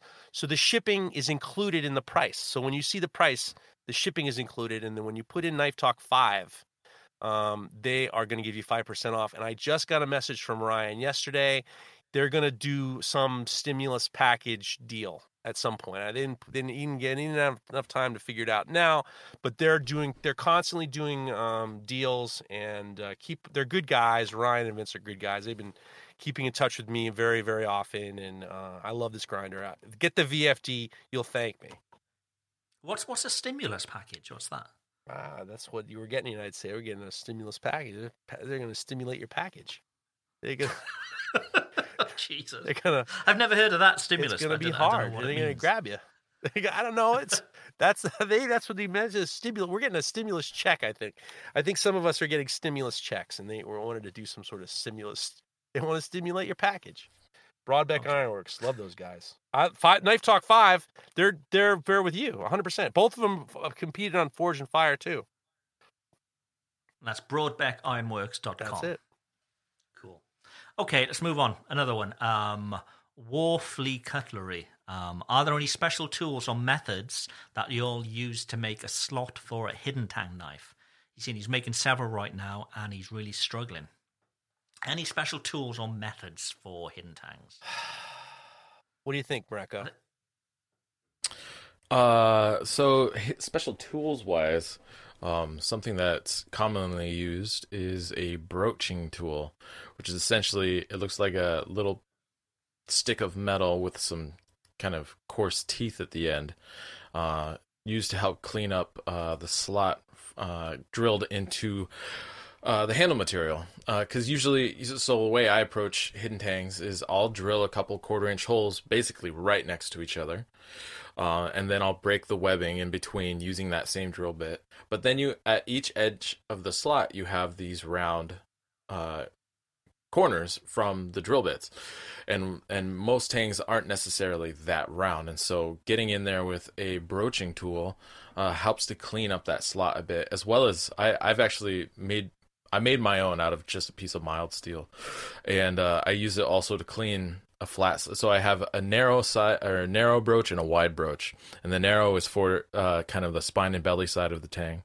and then the wide broach is to clean up the wide side of the tang, and that, it makes doing a hidden tang slot, it takes it about 5 minutes to clean it up and have it ready to go for the knife. It's actually, using that broach has been pretty nice. There are a lot of people who make them. I can't think of course, anybody off the top of my head right now, but if you can find them online. Well, Alex sells. I think Alex Steel Co. sells them too. Sure. Yeah, there's some guy. Oh, there's a guy named Johnny Ducati also, who's like a machinist who does them as well. I could see making one quite easy using the blade from a scroll saw. The shitty scroll saws. Yeah, sure. Maybe use the blade from one of them. Could be quite simple. And to be honest, I mean that's what I did for my first broach. It was a Sawzall blade that I took to the grinder and ground it down so that it was narrow, and I could fit it into the tank slot, and it did the job. It wasn't ideal. I'm glad I have the broach I have now, but it got the work done for sure. And if you're working on a budget, you make that Sawzall blade. Yeah, I've done some work for sure. And then some needle files, different size needle files. I try to have needle files, square needle files, the diameter of my whatever the connection with the tang is. Those are really great, and the flat, thin needle files are great too. You can get those kits. It's a kit you get at a hardware store. They'll have a pile of needle files. Those things are really. I break them all the time. I just buy a new set. They're very, very thin, sure. But they're great. They're great for the flats of your thing. Hey, you did it perfect. Yeah. Nothing more to add, sir. Nice. This next one is from Maximus Knives. He says, "Hey, I got a question. You're out on a nice spring day driving a convertible top down. What song is playing while you cruise?" Mine is Stranglehold. I'll never be in a. You will never catch me driving a convertible. Not for me. But not for you. I had a friend, my buddy Miles Van Rensselaer. He's my college roommate, and he's a awesome glass blower and bronze caster. And he's got a 1964 Dodge Dart, and we used to drive around our college with that. It was awesome. That was awesome. I looked like such a douchebag driving it though, but it's fine. If I were driving around and I need one song to listen to, without any question, it's going to be "Gimme Shelter" by the Rolling Stones. If that isn't the best song of all time, I don't know what is. I love "Gimme Shelter." That is a fucking awesome song. "Gimme Shelter." Rolling Stone. I'm just thinking of the mood that I'd be in, Here's why. One of the reasons. In my I'll hair. let you. Oh, are you thinking about it? All right, sorry for interrupting. Go ahead. Your wind is your hair. I'm thinking. While you're thinking, I'm just going to tell you why "Gimme Shelter" is so good and give you guys a little time to figure it out. "Gimme Shelter" is one of the reasons why it's so great is because Marty Scorsese, like I know him, Scorsese puts that shit in anytime Robert De Niro is coming out of a house wearing like his bathrobe and big glasses. They have "Gimme Shelter's" coming on, and he's walking around in slow motion. Or any videos where you see, with any movies where you see like Nixon walking out of the White House, slow motion. They get "Gimme Shelter," and it is the best fucking song. "Gimme Shelter" is the best. Who sings that? Okay, I got one. Pardon me? Is that a Stone song? Oh, the Rolling Stones. Yes, of course. You kidding me? Greatest band of all time. I don't know the Stones very well. I'm not a big fan. band of all time. I tried to put a whole thing on my stories just using Rolling Stones. It was such a pain in the ass. I couldn't do it, but it was like I could listen to Rolling Stones all day, every day, all day. Never ever got into them. I'm, I didn't a massive either. music fan, but I don't know. I the just best. I mean, the deep just don't get it. 70s ones, Let It Bleed, Sticky Fingers, Exile on Main Street. Oh, fucking awesome. Love those guys. I've tried. I've really tried, but no. Deep, no. man. Right, I think I've got one. I don't know if you guys know Elbow in the States, whether they actually made it in the States or not. I don't know. But there's this song, A Day Like This. And I can just picture it because it's just perfect for the situation. You're cruising around and your hair's going in the wind. A Day Like This by Elbow would be pretty cool. That Angela Merkel hair flying around. Yeah, exactly. My Merkel. Nice. Merkel and the hair is a bad combination. Do you know what a Merkel is? I know what a merkin is. A merkin, that's what I'm getting the mixed up. Mine looked more like a merkin than a Merkel. That would be unbelievable if there were two hair parts that were Merkel and merkin and a merkin. Merkel. So, do you know what a merkin is, Mareko? I know what a merkin You know is. what a merkin is? Not top. No, All right. no. It's a. Not the top of my head. It's Yeah, not on the exactly. top of your head. A merkin is a pubic toupee. So, like, if you want to. I'm telling you, I guess shit. back in the day when those motherfuckers wanted to have 70s Bush. No, Yeah. not the 70s. We're talking about like the 1600s. We're talking about those French fuckers who were with their makeup and their curls when they wanted to make sure they had a nice bush, and they were afraid of all the lice. They had to make a merkin, which was like basically a pubic It's a toupee. wreath for your dick. Not for your dick, for your fucking No. above your dick. It's a merkin. Go look up. Oh my god, this big hairy shaft. So it's like a hairy cock ring. No. It's come on. the pubic It's area. a fucking for your Yeah. bush. It's for your bush. So you have a hairy banana. It's Oh, wrap it around like a sausage roll. Jesus Christ. Oh, jeez. Anyway, back to songs. Angela Merkel. A Day Like This by Elbow is mine. What you got, Mareko? I couldn't pick one song from this Is he there? album, but Led Zeppelin 2 would be my choice. There you go. The whole album. Fucking good one. Led Zeppelin would be pretty hard to beat. That's a pretty good, damn good one. But Damn, Led Zeppelin 2, that's my favorite album from them. No, but what song? I know, I couldn't pick one. Oh, I love the Lemon song though. what's the Lemon song? Well, you just gotta go listen to it. What Led Zeppelin song?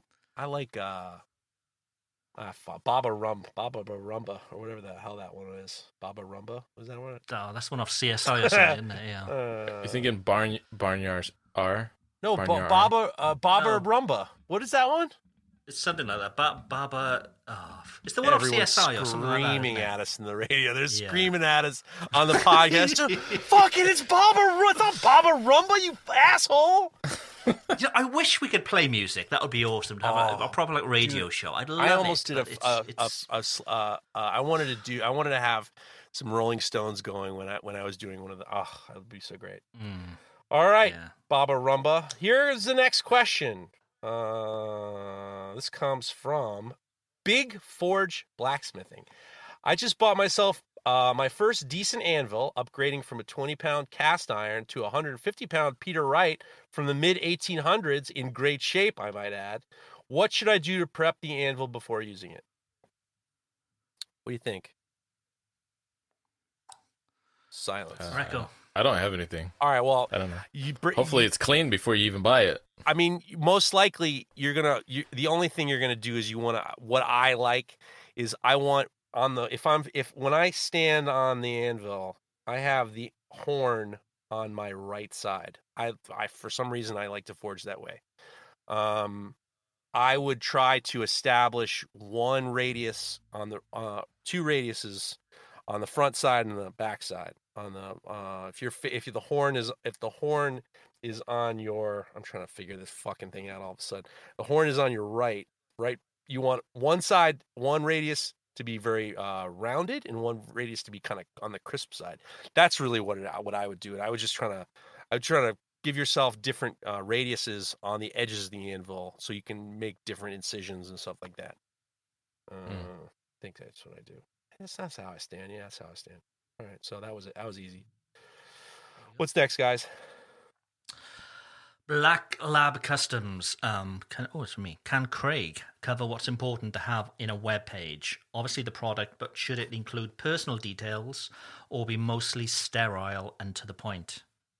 There's two ways to go about it, really. I think you need a style and carry that style throughout, not just your web page, but your Instagram account, everything that you do. Mine is quite sort of story heavy. So, for example, my website is very literally black and white. It's color wise, it's black and white, and it's focused on me and my story as opposed to product. I don't have any product on the front page because my theory is I'm selling myself as a maker as opposed to the knives in the first place. But everybody's different, and I just think you need to be consistent with the way you're doing it. So if you want to put your products up front, that's completely fine. But make sure that sort of style is consistent across all different media that you're using and so on. With regards to sort of semantics of it all, you want a short sort of paragraph saying what you make, who you are, what you make, rather than just pictures of knives everywhere. You want to make sure people know that you're selling these knives. So wrap that in your H1 tag, which will be your sort of main headline for the website. And quite often, Google will pick up those H1s as descriptions and so on if you haven't put the right. Without getting too technical about it, you get metadata and all that kind of stuff. So just make sure that you've got a short, snappy paragraph saying who you are, what you do, and maybe why your knives are different. And yeah, it's difficult to tell people what to put on their website because everybody's different, and I think it reflects your personality a bit as well. Jeff's, for example, Jeff has pictures of his watercolors and so on as well, which will also help him sell the knife. But he's not necessarily selling the watercolors, but he's telling his story and a bit about himself, so people buy into. I'll sell that. I'll sell anything. the merkin off your face. But yeah, try and find out what makes you different. So give it some thought. Don't just start slapping up pictures of your knives, each one with a different background and a different style, because you're not really speaking to anybody specific there. So try and find out, what's unique about you and sell that as much as you're selling the knives. Yeah, that's the only tip I could sort of give, really. What about you guys? Do you have any breaking news music? I have literally breaking news right now. Breaking news. Give me a breaking news jingle?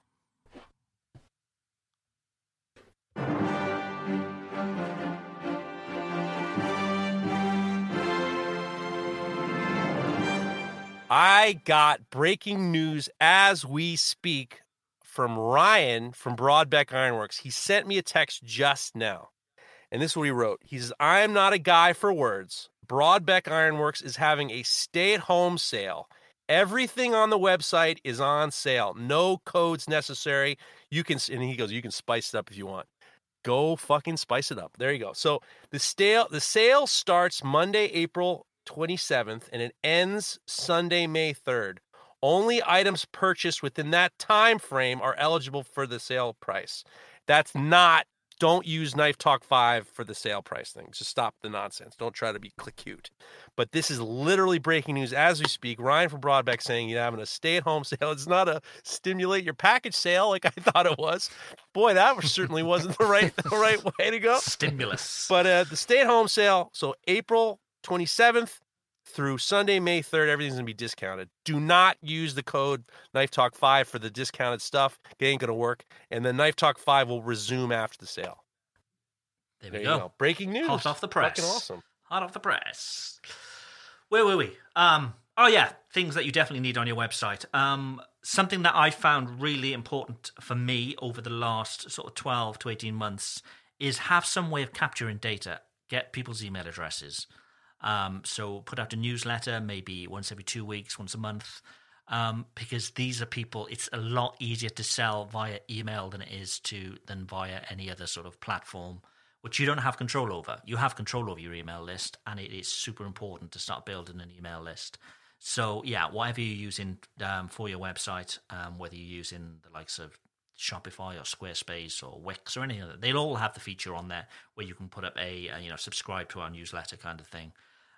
Match that with something like MailChimp to get your mails out, and you'll find that it'll just be really, the conversion rate of emails compared to like a tweet or an Instagram post is just out. It blows it out of the park.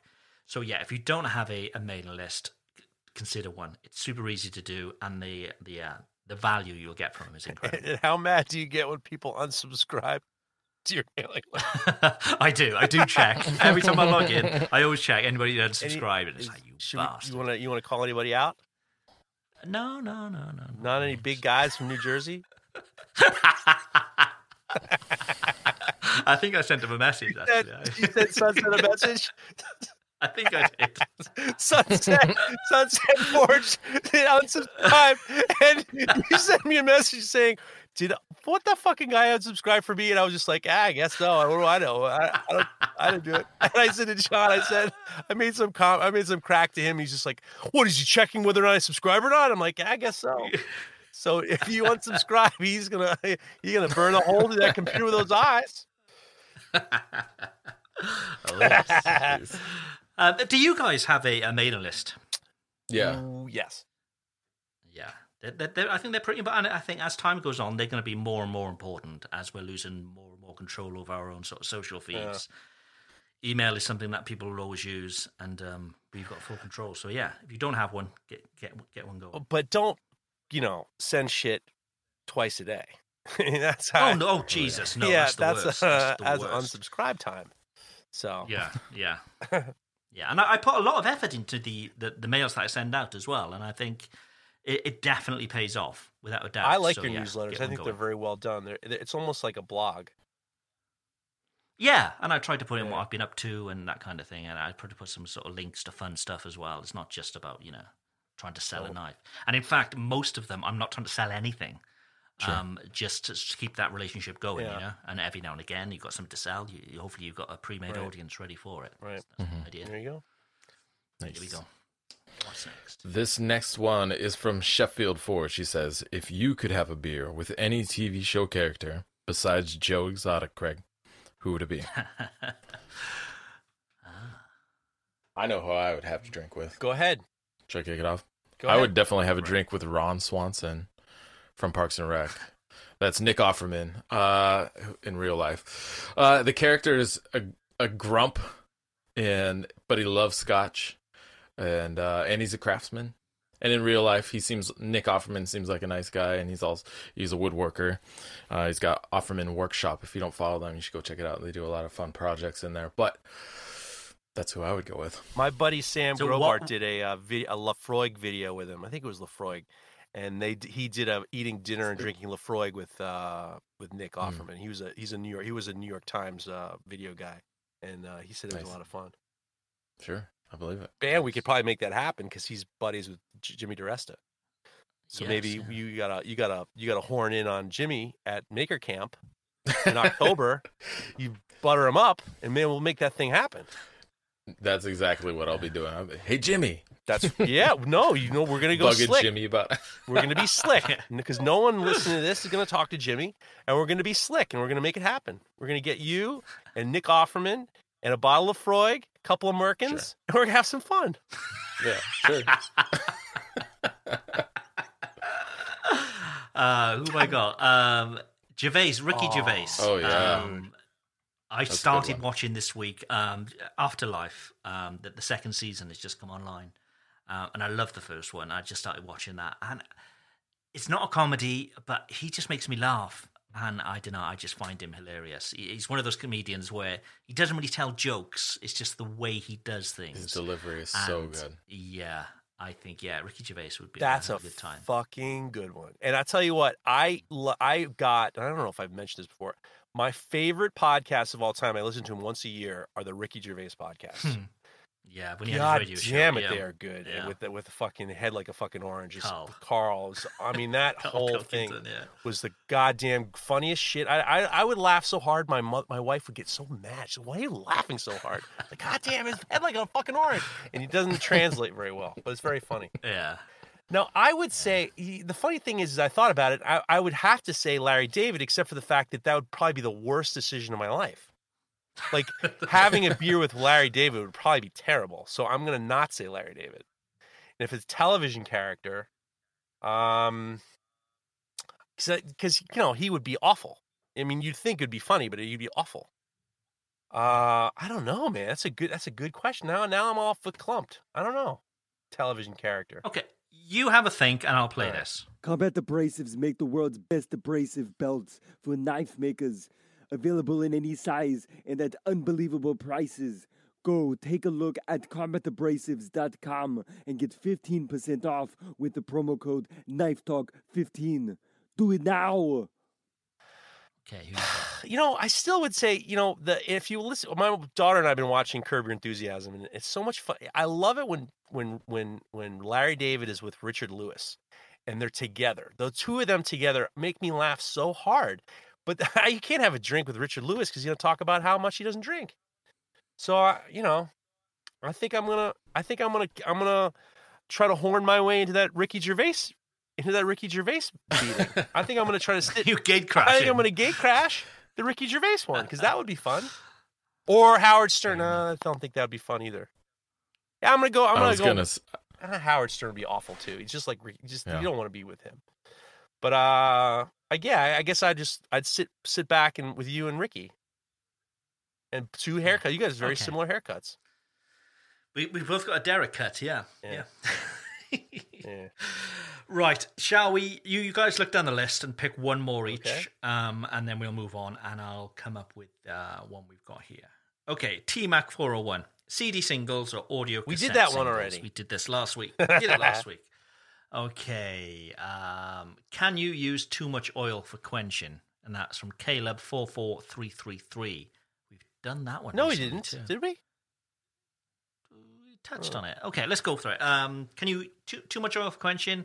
I didn't think so, and I've got a huge tank full of oil. But I've been told since that maybe that's not a good thing. Doesn't it matter the temperature of the oil? Maybe you can. I mean, that was the whole point of getting a big tank for me, so I could do a bunch of knives all at once. But yeah, apparently it's. I can't remember why somebody said it wasn't a good idea now. Interesting. I would have assumed it was a good idea, especially for large batches.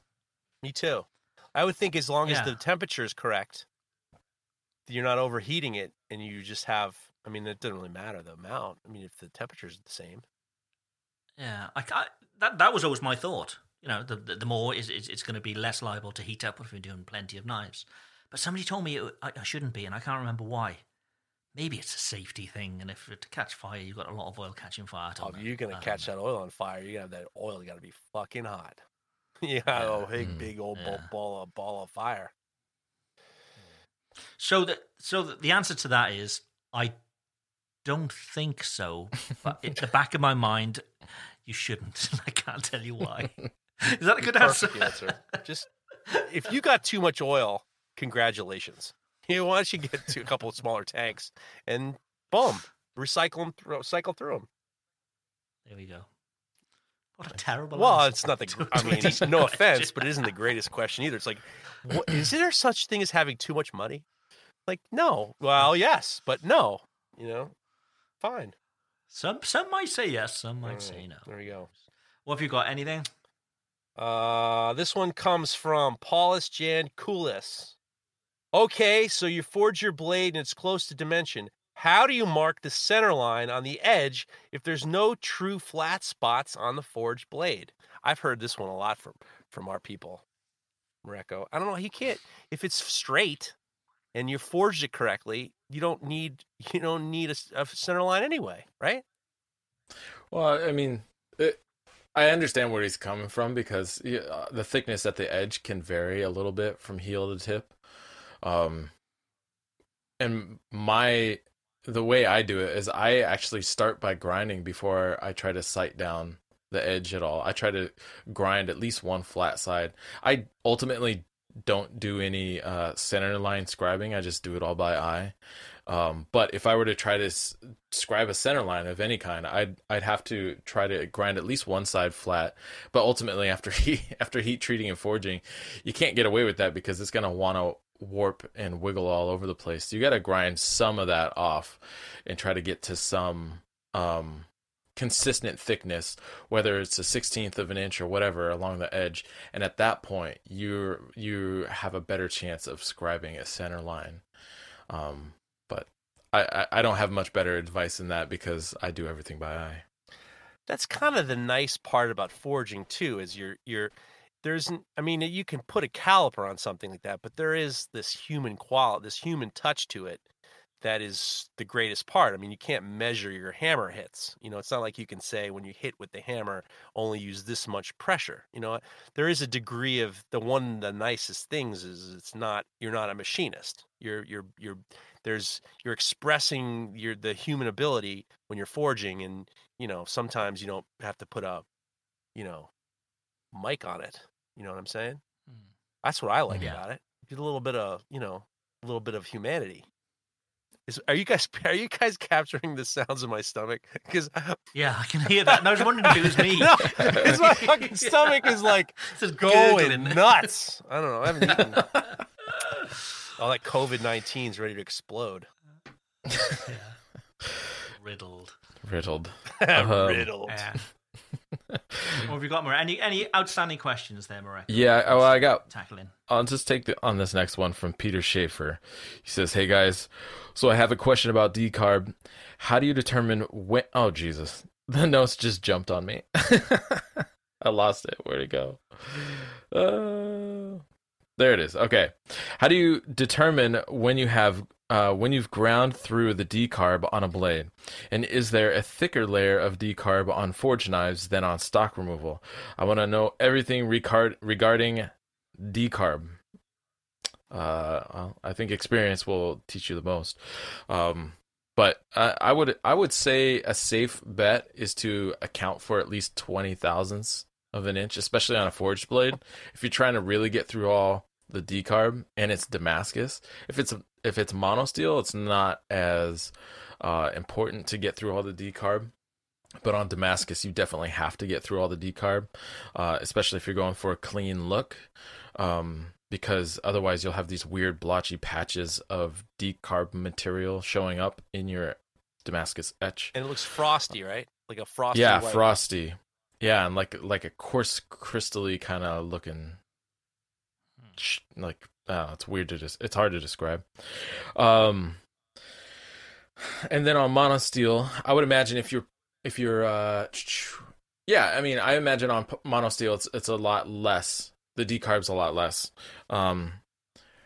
because you're just not spending so much time at high forging temperatures. You're just doing basically the minimal heat treating to get the blade hard. Oh, drink. So, People are going to get fucked up. If they play the fucking hard drinking game, they're going to be in the ground. They're going to be fucking toes up. Toes up. Do we have to officially not endorse the drinking game? Look, people are drinking fucking Clorox and huffing Lysol too. What else do we got to? We got to tell everybody to do everything? Come on, man. Whatever gets shoving fucking flashlights up their ass, huffing on a fucking Lysol bottle. Decarb. What have you Nothing. got, Jeff? It's fine. He did what it was perfect. Yeah. I mean, for me, with stock removal stuff, it comes out the even heat. I do a full flat anyway, so it's all gone. But talking about even heats, I made an even cool this week. Oh yeah. So I've been moving stuff around in the shop here and I'm finding better spaces for stuff. And I've always had this big fridge in the shop where I brew beer and I got a tap on it and stuff, and it was always quite handy. But over time, it's sort of been overtaken with knife making stuff rather than making beer. So I slapped a heater in there, like a garden heater, and the fridge part still works as well. So then I made one months and months ago with like an Arduino and bits of electronics where it would switch off the heater and the fridge to keep, I could dial in the temperature that I wanted. It was always a bit scrappy because it was wires hanging out and all sorts. So I thought, right, let's make this look decent. So hence the even cool. So basically, I can dial in a temperature to do a number of things. So if I'm just day to day, it's set at 23 degrees C, where I keep all of my wood, all of my scale material. So I know it's going to be dry. There's no moisture getting to it. It's going to be clean and at a nice temperature, ready to use immediately. So there's not going to be any shift with temperature when I go to use it. 23 degrees is also a brilliant temperature for storing epoxies and resins. My stomach is gurgling so loud I can't even stand it. Keep going. If you just hear, you can. If you can't hear it, it's crazy. I can hear it.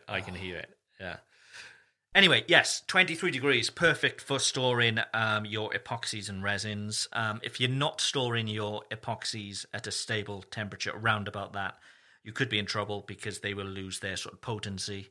Especially, my shop here, in the winter, it gets to below minus degrees C, and in the summer, it can get up to 50 degrees C, and those variations can really screw with your resins and make them not effective. Yeah. So try to keep them a stable, steady temperature around about 23 degrees C, so that allows me to do that. Things like casting, I generally want to cast it at about 30 degrees, so I can just bump it up to 30 degrees, and it's all good. And when I do want a cold beer and I want to brew beer and put beer back in, I can just bring the temperature back down to sort of 5 degrees. So it holds temperature perfectly with regards to, between 0 and 50 degrees C, I suppose. The Even Cool, not affiliated with the Even Heat. Cease and desist. It does look cool. It does look cool next to the Even Heat. Cease and desist. The letters are coming. Yeah, I was expecting a message from the same. What the hell do you think you're doing? Even Heat, listen, if you want to talk about a good family, the Even Heat guys are about as good as it gets. They are good guys. Good dudes. Shout out to my boys guys. over at Even Heat. Yeah. So whilst Jeff's belly is doing what it's doing. Bad. Hey, cuties. What's the best thing you've had in your mouth this week? Oh, we're going back to that, huh? If you're like me, you've been obsessing over food all week, just because there's not much else to obsess about. Mareko, what's the best thing you've eaten this week? Actually, I'm on board with the ice cream train with your mom, Jeff. Yeah. We one of the last trips my wife made to the grocery store, she grabbed some ice cream while she was at Costco, and I don't know who makes this. They have like the White Glove ice cream. It's Kirkland signature brand, but whoever makes it, they're killing it because it's literally the best vanilla ice cream I've ever eaten in my life. And something I like to do is I'll make a balsamic reduction, and I'll drizzle a little ice cream. Yeah, fuck yeah, it's very high level. It's so good. Balsamic reduction over just plain vanilla ice cream, as best as you can find, and it's incredible. It's so good. That would definitely give me diarrhea. That's what my Don't yuck my yum, motherfucker. I'm not gonna. I'm saying you. I'm saying me. I'm not saying it's. I've heard it before. I know it's very Italian to do that. It's very Italian to do that. Yeah, it's a big Italian thing. They love to do that. But like, I once ate a quart of Gardenia, the pickled vegetables. I was walking from the Lower East Side. I had to run home. I had to run home. It was like, it cleared me the fuck out. So I get real. I love vinegar. I love pickles and stuff like that. But I got to be like, remember that time you almost shit your pants? You remember that time? So I got to be careful. I don't want to, I can drink vinegar straight from the bottle. I love vinegar. God bless you, but you're going to slough off your colon out into the toilet bowl. I've never had problems like that, so I don't know. Yeah, what's the best thing you had in your mouth there, Craig? I've been craving for weeks now. My wife and I, we don't eat like junk food much. We don't go out to fast food restaurants much anyway. But because we haven't been able to, I've been craving like KFC, Kentucky Fried Chicken. Is that something you have handy there? Yeah, they have them in France. Yes, yeah. All right, all over Europe. Yeah. And especially the gravy. I love their gravy. What? It's dirty. Dirty as hell. It's proper dirty gravy. Ew. But Fucking brown so I was thinking, sludge? I need. Yes, I know. It's So it's good. wrong. Back to I the- know back it's to the wrong. fill in my pants. That's Go ahead. right. I know it's wrong.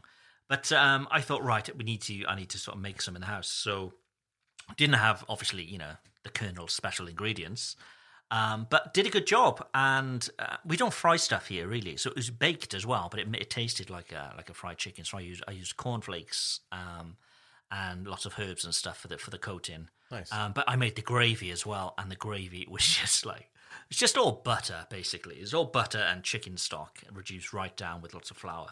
And it was incredible. It tasted like KFC. It tasted healthier. I didn't feel, immediately after, I didn't, feel as if I disgusted with myself. It was a big hit, so I think that's going to become a regular in the house. Nice. Craig's Fried Chicken. P.S. KFC has got a line around the block all the time. And the drive-through window at the KFC in our area is like packed. You can't get to the ATMs, and you can't get into the fucking KFC. Are they still open? The KFC, fast food restaurants? well, and for things? takeout. All of it's Yeah, takeout. So geez. they're killing a bunch of chickens. They're putting it in the fryer and they're serving it up in buckets. See, there's nothing like that open here at all. The streets are just closed. Everything is closed. You guys down. are probably going to be. You guys are probably going to be out of quarantine faster than us. What can you say? Possibly. No, gotta eat something. But anyway, Craig's Fried Chicken, which was actually baked, not fried. It was good. What about you, I Jeff? made pretzels, and then I made a bacon, egg, and cheese with the pretzel. That was fucking good. But I'm really looking forward to a friend of mine is Elon Hall. He was the first winner of Top Chef, the first season of Top Chef. A good buddy of mine. He's an old Oriole guy. He used to work. He was one of the cooks under my partner Tony. And he's an awesome dude. Great follow. Elon Hall. And he made a tarte tatin. My dad used to make tarte tatins all the time, and I'm very looking forward to today. I got all this stuff. I got a nice package of apples from my friends at the Birdsall House, and we're going to make tarte tatin. You know about tarte tatin? Nice. You basically just make yes, a caramel sauce, and then you lay your apples nicely down into the caramel sauce, and then in the frying pan, and then you lay a puff pastry over the top, and you shove it in the oven, and then you let it go until the puff pastry is baked, and then you pull it out of the oven, and you flop it over. I'm gonna make that. I'm looking forward to making that today. My family's fired up. I can't taste anything, but other than that, I'm looking forward to it. I haven't been able to taste anything for a couple days now. Once you've done one with apples, try it again with either plums or apricots. They're incredible. When I was in culinary Just really school, sweet. white Oh. peaches. There was a big white peach craze, and this is 20 plus years ago. So we tried all that stone fruit and stuff like that. My dad used to make tarte tatins with pears and stuff like that. So. We used to eat the hell out of those. I'm looking forward to making that. Nice pictures. I nice have been having pictures. fun loading my highlights up with step by steps, and I've gotten a lot of people. A lot of people have been reaching out saying, "Oh, I got to try this. This looks like fun." And it's getting people to cook. That is the number one problem in this country is that most people do not know how to cook. So it is nice to see people learning how to cook and trying to figure out. And with all you knife makers, if you want to make culinary knives, you should know how to cook. So it's nice to be, people get fired up when you make something that looks good. I am enjoying that. I'm enjoying doing that. So Nice. Shall we call that a I show? got a great beef. Okay, let's do it. We got beef. So this is the episode. This is the time of the episode where we voice our grievances, and I know we're running late, but this happened 2 hours after we did our podcast last week. Every day we walk our dogs, and everybody's walking their dogs. In the morning and the afternoon, and it's great for the exercise, but it's also great because it keeps the dogs tired. So it's not. So we all get together, put our masks on, and we're very careful walking in the park.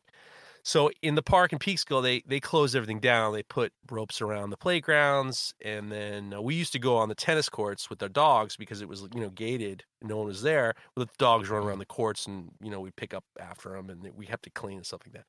But somebody complained that there were people on the tennis courts, and for social distancing, there shouldn't be that. So they actually took all the basketball hoops off the hoop course of the basketball courts, which is great because you can't even they can't even play basketball. But then they locked up all the tennis courts, so they locked them up. We're like, all right, well, that's the way it is. So we were walking one day, the three of us, and there was this family of 4, and they all had tennis rackets, and they were walking behind us. And there was this very nice waspy family. I mean, not when I say nice, I'm just like this waspy family from Westchester.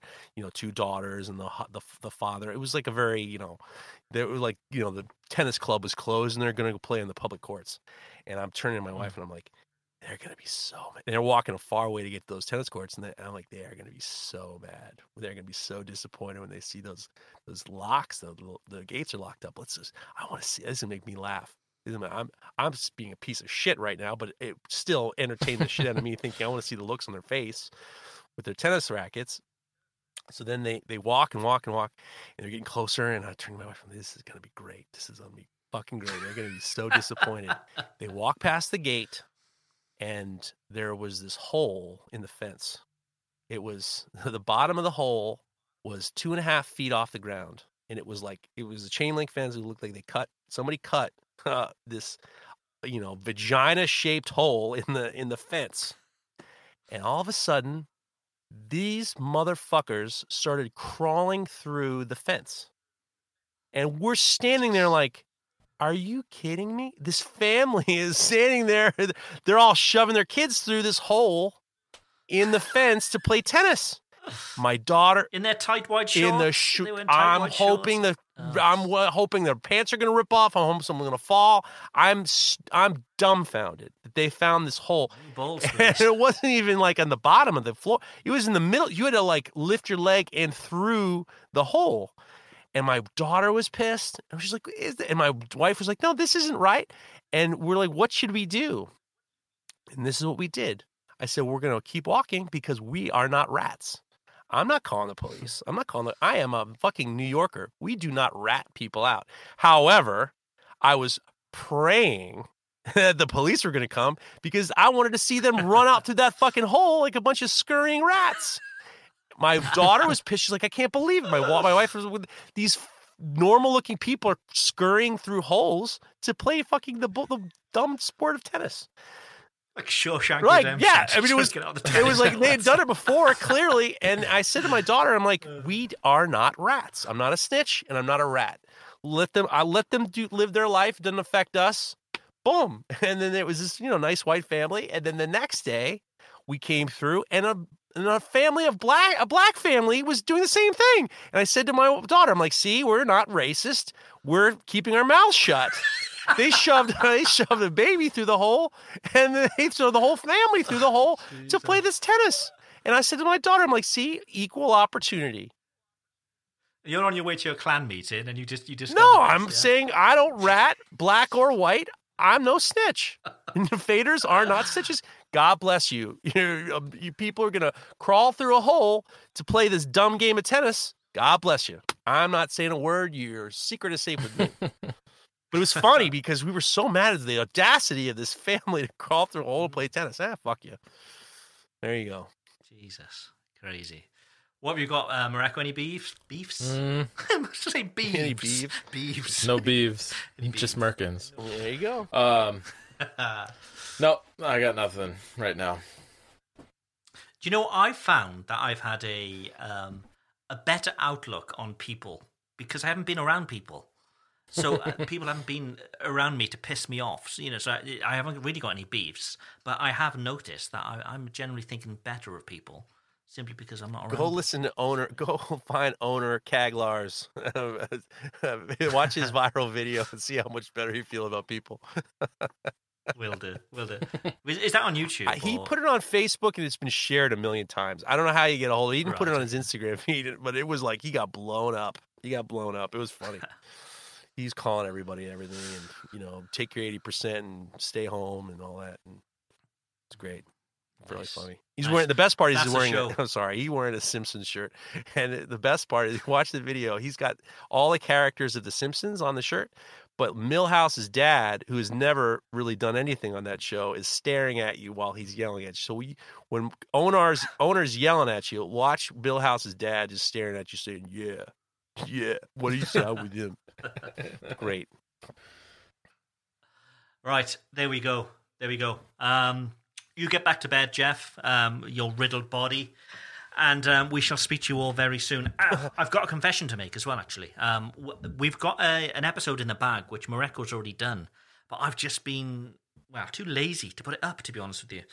So that's going to be up on Tuesday or Wednesday of this week. And tell everybody about that episode, Mareko. Yeah, so the conversation is with Dan Keffler. He's a world champion cutting competition gentleman. He's also a knife maker.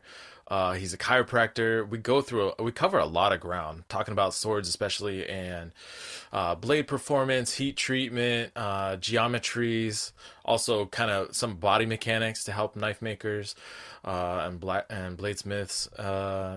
Yeah, it's a really good conversation. I learned a lot about him, and for me personally, there was a lot of good takeaways. I feel like it was a good conversation. He's a good guy, and I look forward to everybody hearing it, because I think there's going to be a lot of good info in there for everybody else. And you interviewed Kasumi Kev too, right?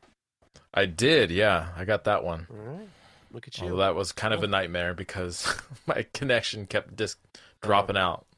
So I might have to do some editing before it gets to Craig. Does he sound like the psychopath that we know him as? No, he seemed pretty level-headed. It was a good conversation. We did a lot of restaurant talk. We talked about stone sharpening a lot, and just like cutting performance of chef's knives. There you go. Cool. Well, we got 40 seconds to burn to get to 2 hours. All right, so why don't you give us our dreams? We don't have any dreams? Okay, let's do them.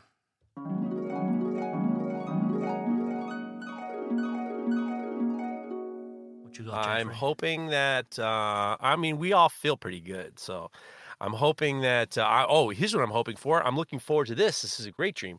We're filling out the paperwork based on when we get our paperwork results back for the testing. We're looking forward to, we're going to be donating our plasma. So my wife and daughter and I are going to do whatever the fine print is and whatever the rules and regulations are. We are looking forward to, because we've all had COVID-19 and we're all doing better, we're going to donate plasma that will help other people feel better, and we're looking forward to that. Yeah. Nice. Mm-hmm. Nice. Very nice of you. What have you got, Mareko?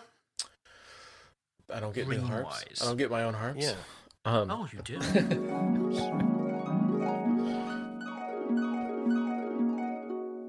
I'm looking forward to getting some more videos up and footage taken, and everything going as smoothly and hopefully quicker as well. So yeah, just filming stuff to share, help people, give people a good reason to stay home. Nice. Yeah.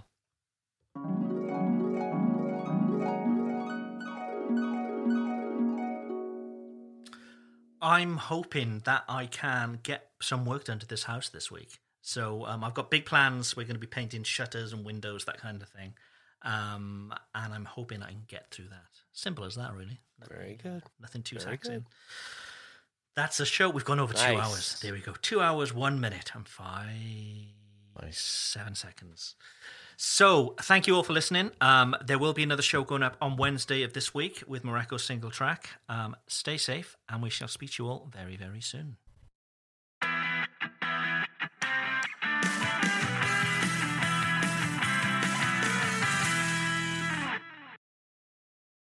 When you visit Arizona, time is measured in moments, not minutes. Like the moment you see the Grand Canyon for the first time. Visit a new state of mind. Learn more at hereyouareaz.com. Save big on your Memorial Day barbecue, all in the Kroger app. Get 3-pound rolls of juicy 80% lean ground beef for $3.49 a pound with a digital coupon. Then get select varieties of flavorful Powerade, Body Armor Super Drink, or Arizona tea for 77 cents each, all with your card. Shop these deals at your local Kroger, less than 5 miles away. Or tap the screen now to download the Kroger app to save big today. Kroger, fresh for everyone. Prices and product availability subject to change. Restrictions apply. See site for details.